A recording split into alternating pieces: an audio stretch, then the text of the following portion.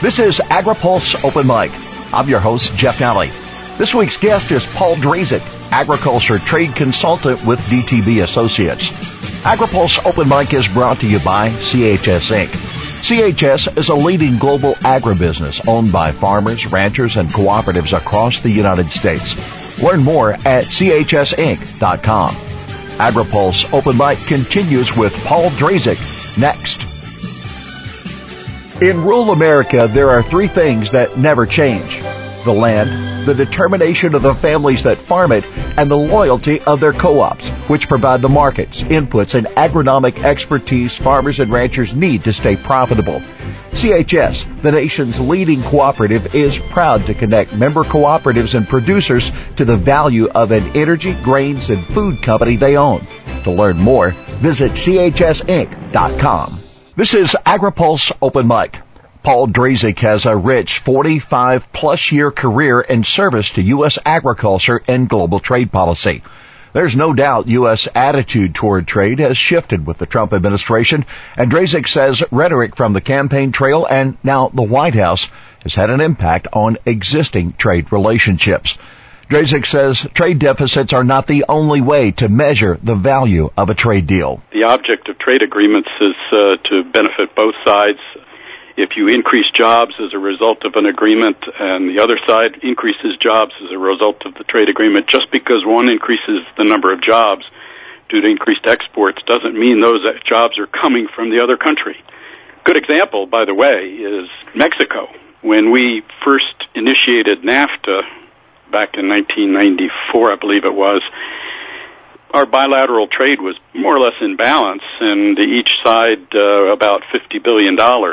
And now we're exporting $236 billion to Mexico, which has been an increase in jobs in the United States as a result of those exports of 4 million jobs. Obviously, their exports have grown more. That's why we have a trade deficit. And that's created millions of jobs in Mexico. I don't know how many there, but the net result is both countries have increased jobs as a result of that trade. So just because you look at the bottom line of a trade relationship between two countries and you're running at a deficit, do you automatically assume that that's a bad deal? No, you can't. That's not the way you look at it. Now, I'd be the first to say that there have been jobs that have moved to Mexico from the United States, and that's well known. Companies have closed in the U.S. and moved to Mexico, and jobs have been lost. But the idea that the solution could lie in declaring this a bad NAFTA, a bad deal, and pulling out of it, which was almost happened about 2 months ago. And that would have been catastrophic, and it would have cost millions of jobs in the United States. Quite a bit of saber rattling between the U.S. and China, and we do have a huge trade imbalance there. If you were advising the president, if you were talking to others about this, how do we deal with China? I mean, obviously, we owe them a lot of money. We sell them a lot of agriculture products. They are key with regard to national security. How do we handle them? Well, one thing you can do, which we have done in the past, is when trade is unfair, and clearly that's happened, we've taken many cases against China to the World Trade Organization, and we've won them. The interesting thing that most people don't realize is that if you actually challenge China with respect to unfair trade practices in the World Trade Organization, they're a relatively new member there in the organization. They have almost every time brought their system into conformity with the rules. So you can go after them. If it's unfair trade, you can challenge them. We've put anti-dumping duties on countless Chinese products, including in steel. And that has resulted in dramatic reductions in steel exports from China, to the point where they're not even in the top 10 of exporters of steel to the U.S. anymore. So those are ways to do it. But if you go after China with just flat tariffs as a protectionist measure, it's going to backfire, and it's going to backfire against our agricultural exports. To me, it's easy to understand why agriculture can be so concerned about negotiation and renegotiation, because if we have a positive balance of trade with a country or countries, and suddenly we reopen a deal and we lose access or we lose favor, that's direct to the bottom line of farm income. Absolutely. And farmers are sensitive to fluctuations in exports probably as much as any sector of the economy. You can see it in something as simple as a port slowdown, dock workers strike, something like that, and boom, farmers feel it if we're not exporting, if boats can't flow. That's the best example, and the problem with some of these trade things is that, you know, it would be akin to an export embargo self-imposed on ourselves if we were to take protectionist actions against countries that would result in their retaliation against us. And farmers, you know, they have a history of having strong feelings about export embargoes, but that would pale in comparison. Those export embargoes we suffered through in the past would pale in comparison to what would happen if countries retaliated against us in a trade war. Can our country afford to make agriculture a pawn in trade deals, to give up ag to gain in other areas? Oh, no. Politically, economically, and any other way, that would be devastating. Our agriculture and our sector and our agricultural exports create jobs not just on the farm but across the economy. There's a multiplier effect, people that service farmers, the processing industry, transportation, et cetera. Trading off agriculture to get something in manufacturing would be a very unwise step to take. At the same time, if you look at the voters that gave this president the White House, he tried to satisfy the Rust Belt and the Farm Belt or the Corn Belt at the same time, and both have much different views with regard to global trade. Yes, they do. The people are suffering in the Rust Belt. There are jobs being lost, but not always. In fact, more often than not to trade agreements. One has to remember that, or realize that a lot of the jobs that are lost in the Rust Belt have been lost not because of trade or trade agreements, but because of automation, productivity gains, and so forth, workers being able to produce more, or companies with fewer workers. So a lot of that has happened, and I think most studies have shown that is by far and away a bigger cause of job losses. The Trump administration has suggested they would rather work on a bilateral basis than in multilateral trade deals, hence their withdrawal from the TPP. So is it possible for the U.S. to be as successful in opening the doors of trade bilaterally as opposed to multilaterally? When I heard that during the campaign, I was scratching my head because I really had serious doubts that would be possible. First of all, for us to pull out of an agreement that we actually pushed forward on, it wouldn't have happened without the United States, and then we signed it. We signed the agreement. To not implement it afterwards sent a message to countries, well, maybe we should kind of play it cool with the U.S. If we reach an agreement with them, how do we know it's actually ever going to be implemented? Japan, for example, made some pretty significant politically difficult decisions and concessions as part of the TPP agreement, and they passed it through their legislature, so it's ready to go for them.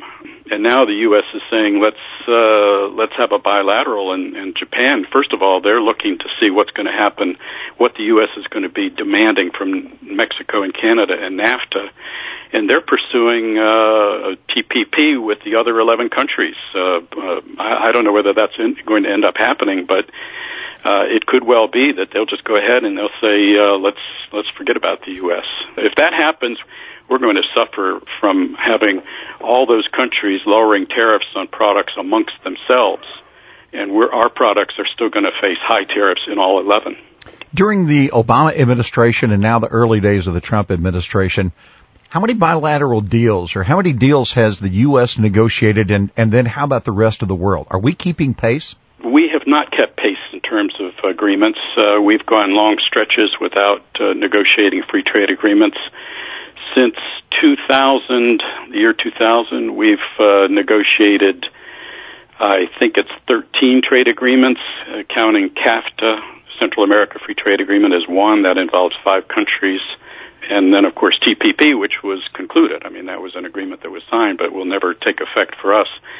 So that was an effort. But in the meantime, there are a lot of free trade agreements going on right now, some already in place. The EU has a free trade agreement with Mexico, with Canada.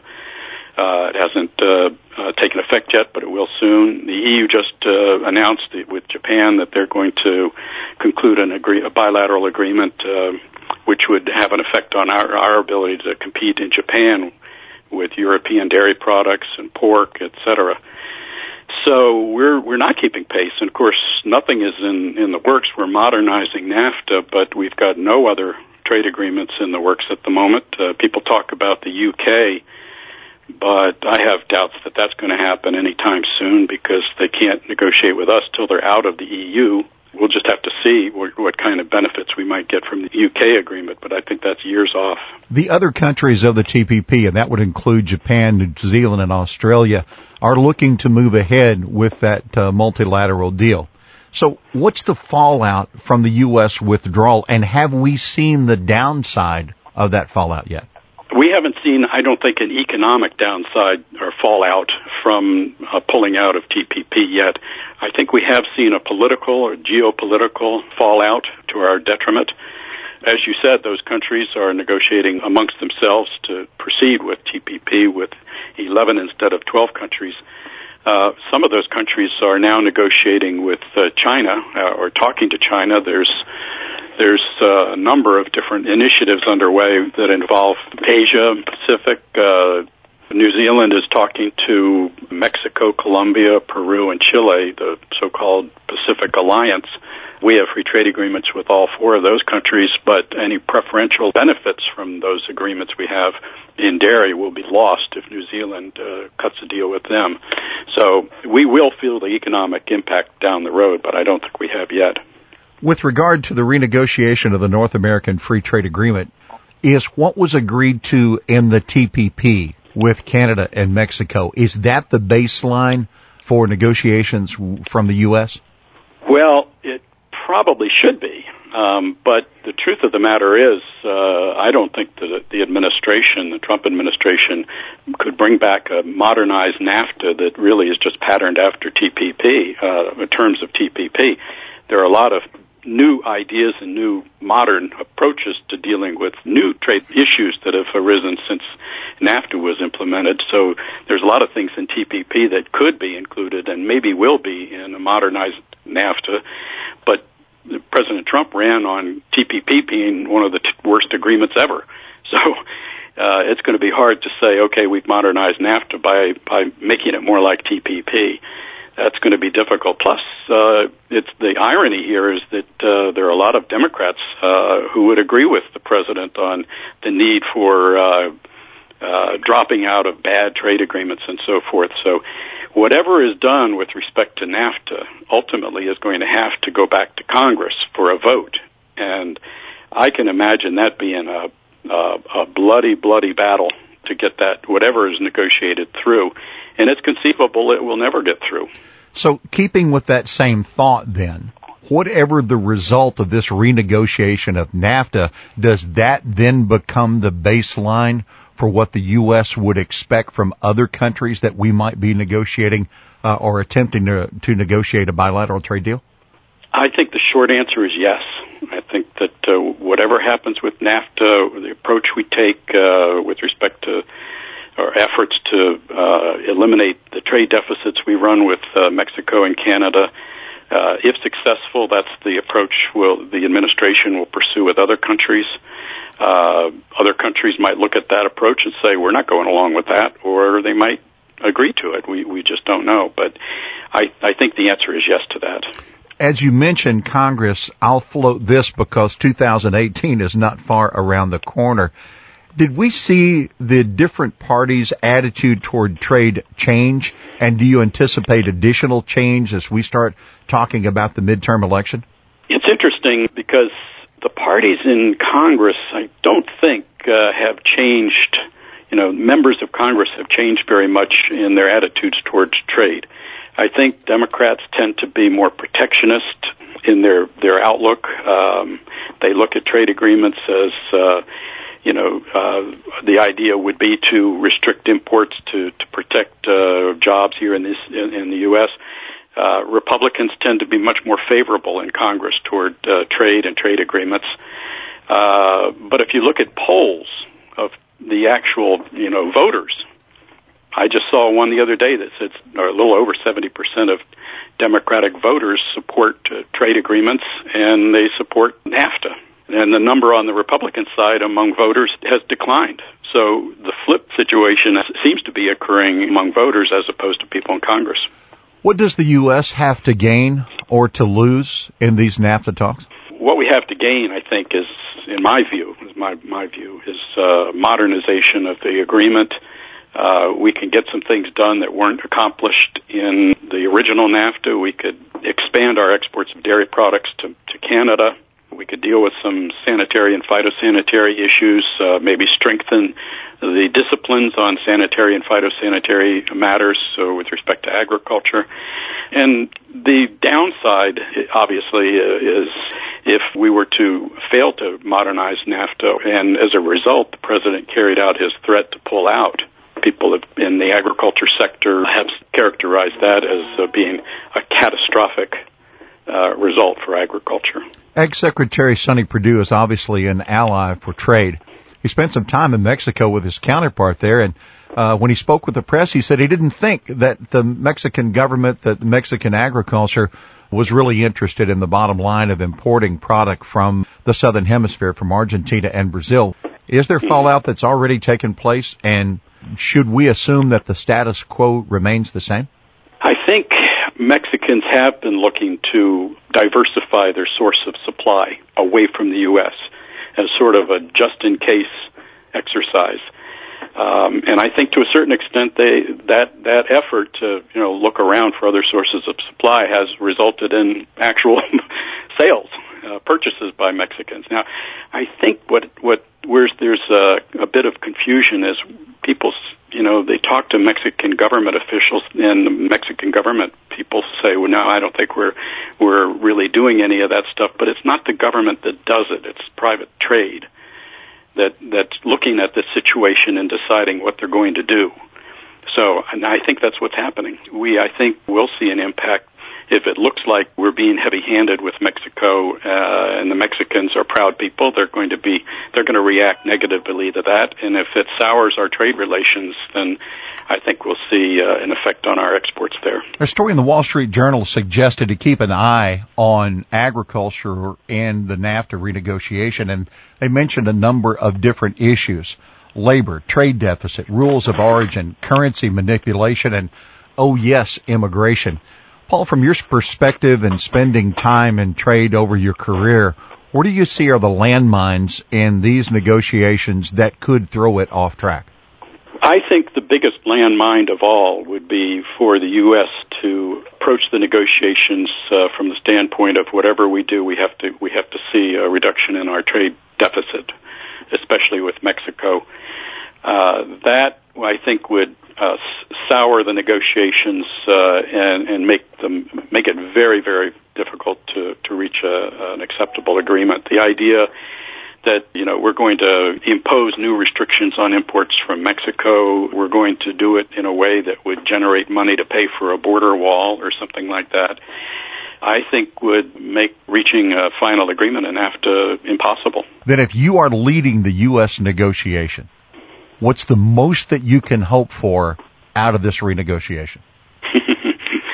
That's a tough one. If it were me, of course, I wouldn't be put in the position at the current time, but if it were me and I were king, I would probably revert back to the TPP and use that as a starting point for NAFTA renegotiation and get off the kick of trying to use the negotiation and a new agreement to achieve balanced trade between the countries. I just think that's a non-starter, and it's probably doomed to failure. Well, Paul Drasek, you have spent a career serving U.S. agriculture on the global trade front, and we appreciate your service, and we appreciate the opportunity to have had you as a guest here on AgriPulse Open Mic. It is open mic, Paul, and now you have an open forum. Well, it's good to be with you, and I appreciate the opportunity. You're right. I've been doing this for over 45 years now, and it's been my privilege to work all that time to promote U.S. agricultural exports. It's been a challenge. It's probably even a bigger challenge today. Our thanks to Paul Drazik, Ag Trade Consultant with DTB Associates, our guest this week on Open Mic. AgriPulse Open Mic is brought to you by CHS Inc. CHS is a leading global agribusiness owned by farmers, ranchers, and cooperatives across the United States. Learn more at chsinc.com. For AgriPulse, I'm Jeff Nally.